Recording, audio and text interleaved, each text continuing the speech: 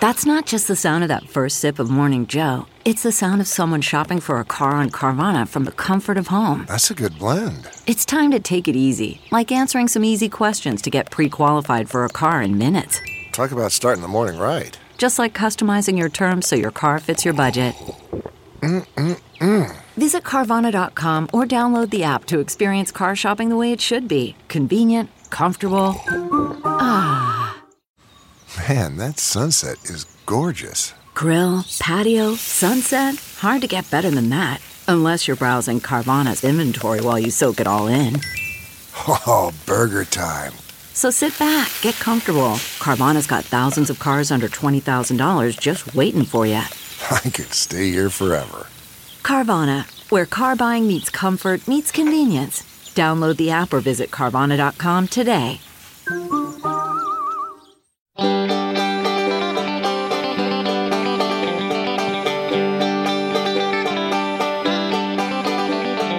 Welcome to the Caixin-Sinica Business Brief, brought to you by Sup China.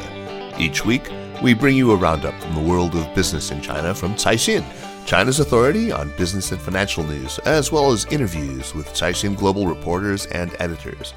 I'm Kaiser Guo from the Sinica Podcast. Another week, another tumultuous 7 days in the world of Chinese business. We have Chinese authorities handing out record fines to its tech companies, Inner Mongolia being made to slash heavy industry to improve carbon emissions, and consumer inflation has reared its head for the first time in 2021. But we also have good news for all our vegetarian listeners in China. I assume there must be at least 5. Anyway, with all the news that counts, here is your weekly China Business Roundup. The U.S. Senate introduced a bill on Thursday directing the U.S. government to adopt a policy of, quote, strategic competition with China to, quote, protect and promote our vital interests and values, end quote. Bloomberg reported. The 283-page bill crafted by the Senate Foreign Relations Committee is part of a push by Democratic Majority Leader Chuck Schumer to vote this spring on a broad, bipartisan package designed to confront China's economic and geopolitical power. The measure seeks infrastructure investment and technology developments to compete with China on global supply chains, science, and technology. Chinese Foreign Ministry spokesperson Zhao Lijian responded to questions about the proposed bill at a regular press briefing Friday, saying that Beijing is committed to developing ties with Washington on a win-win basis. E-commerce giant JD.com's global sales unit and Visa have signed an agreement to jointly launch an online merchant subsidies program targeting consumers in Hong Kong, Macau, Taiwan, and other overseas markets. By using Visa's token technology, JD.com's overseas users will be able to connect their Visa cards with their JD.com accounts and make mobile payments with one click, the Chinese e-commerce giant said. The news comes against the background of significant growth in both China's cross-border e-commerce imports and exports. The head of the Chinese Association for Vaccines said the country plans to increase COVID-19 vaccine production capacity to 5 billion doses by the end of next year as Beijing looks to ramp up its national inoculation drive. The target, revealed by Feng Duojia at a recent forum at Peking University, is roughly 20 times the number of Chinese-made coronavirus vaccines administered at home or sent overseas to date, according to a Caixin calculation, based on further data disclosed by Feng. The news comes as Wang Huaqing, chief immunization expert at China Center for Disease Control and Prevention, said China may need to vaccinate at least 1 billion people to reach the threshold necessary for herd immunity. Inner Mongolia is set to slash the region's production capacity of steel, coking coal, and ferroalloys as part of a broader crackdown on emissions in energy-intensive industries. Authorities have ordered 164 state-owned and private enterprises in the 3 industries in the Inner Mongolia Autonomous Region in northern China to cut their capacities through 2023. The move follows a crackdown on cryptocurrency mining last month in the region, another highly energy-intensive industry. Inner Mongolia was specifically identified and criticized by China's top economic planner in February for failing to control its energy consumption last year. The suicide of a Chinese truck driver made headlines last week and has drawn attention to the working conditions in the sector when it was revealed that the driver was fined around $300 for using his vehicle without a functioning global positioning device. Jin Deqiang, a 50-year-old driver from North China's Hebei province, died Monday after drinking pesticide at a vehicle inspection site, according to a government statement. Hours before, Jin wrote a message on popular social messaging app WeChat, slamming local traffic police for finding him and claiming he planned to use pesticide to kill himself and awaken the leadership to the importance of this matter.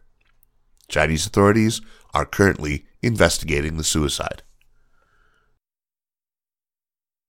Consumer inflation in China has made its first appearance this year. China reported the first rise in consumer prices this year and a bigger than expected increase in producer prices to the highest in almost 3 years in March due to a low base and a rapid rise in energy and commodity prices, official data showed last Friday. The Consumer Price Index, or CPI, which measures changes in prices of a select basket of consumer goods and services, rose 0.4% year-on-year last month, reversing a 0.2% decline in February. It was mainly driven by rising non-food prices such as surging gasoline and diesel prices. And finally, there's good news for China's vegetarians and vegans. Beyond Meat has increased its bet on China's fledgling imitation meat market with an announcement that it is opening a new plant near the country's financial hub of Shanghai. The manufacturing facility, which will be located in the Jiaxing Economic and Technological Development Zone, is Beyond Meat's first plant outside the U.S., a California-headquartered plant-based meat maker said in a statement last week. The facility will be responsible for producing pork, beef, and poultry alternatives for consumers in China, where Beyond Meat already sells its flagship plant-based burger patties and an imitation minced pork product. Let's turn now to Doug Young, managing editor of Caixin Global, for the story of the week, which is... Wow, this has got to be almost a global story of the week this time. We're looking at Alibaba, obviously the e-commerce giant, and they've just been handed a massive 18.2 billion yuan fine by the Chinese anti-monopoly regulator, in this case the market regulator.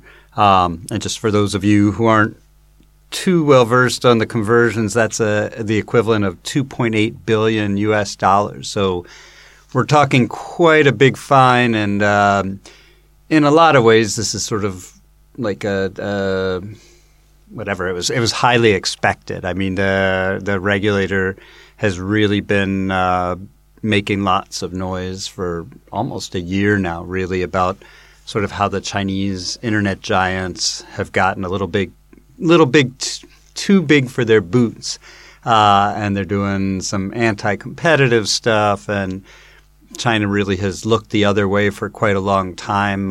In the West, people have been going after Microsoft and Google and Facebook for a little while, and we've seen some action against them. But China really did nothing against its big companies until late last year was sort of the big one when Alibaba's Ant Financial affiliate was getting ready to make an IPO that was going to be an all-time world record, and it got pulled at the last second.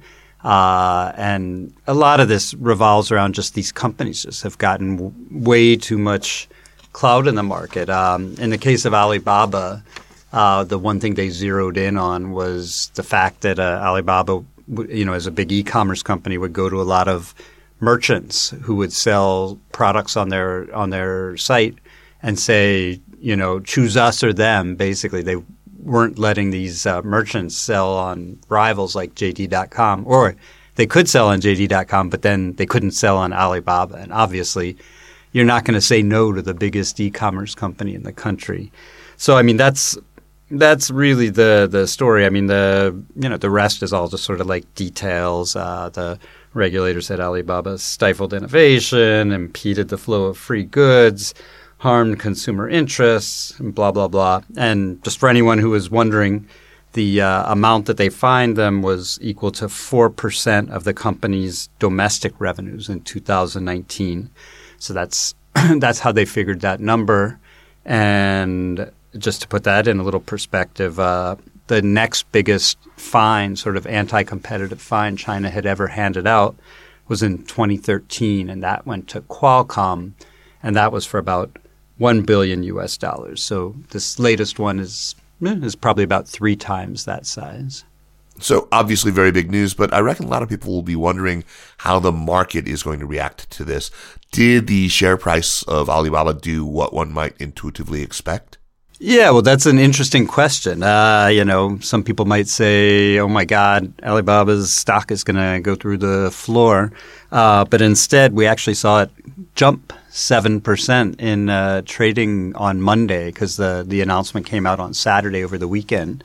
Some people might say, oh, my God, why would it do that? Well, I think there's a couple factors at play. One is this huge overhang has probably been removed. There was all this uncertainty about would they be forced to take huge remedial action. In fact, the regulator really didn't specify very much that Alibaba had to do, meaning sort of it's like up to them to sort of remediate and do what they think needs to be done to end their anti-competitive ways. And they could have been a lot more drastic and told them do this, and this. And then the other thing is just that Alibaba's stock has just been under a lot of pressure the last year. So this is sort of like probably a little bit of a sigh of relief. But the stock, Alibaba and Tencent, the other big internet company, used to be roughly equal. I think Alibaba was even worth more, and Tencent has just become much more valuable lately, and Alibaba's stock has really dragged. So this is a little bit of a sigh of relief, but I think a lot of people have probably lost a lot of money investing in Alibaba over the last year. And I'm sure many are wondering how this is going to affect other tech companies besides Alibaba itself. Yeah, I think the other big one that everyone's watching, well, they're watching Ant Financial, which is Alibaba's financial affiliate, because they are just huge in the whole fintech space and the payment space. But then Tencent is obviously the other one that everybody's watching. Tencent is a little bit different because they do have a big, I wouldn't say monopoly, but they certainly are big in payments, which is where Alibaba's big, and then they're also big in games. And the other place, but even in games, I think they control maybe 30-40% of the market. I'm not sure the actual figures, but it's maybe not monopoly status. The one place where I think Tencent will have to watch out is WeChat, because that has just become, they really do. There have been cases of them, sort of locking people out of WeChat to stifle competition, with its own products and sort of that kind of thing. And WeChat is just used by everybody in China now, and Tencent really can throw its weight around with that.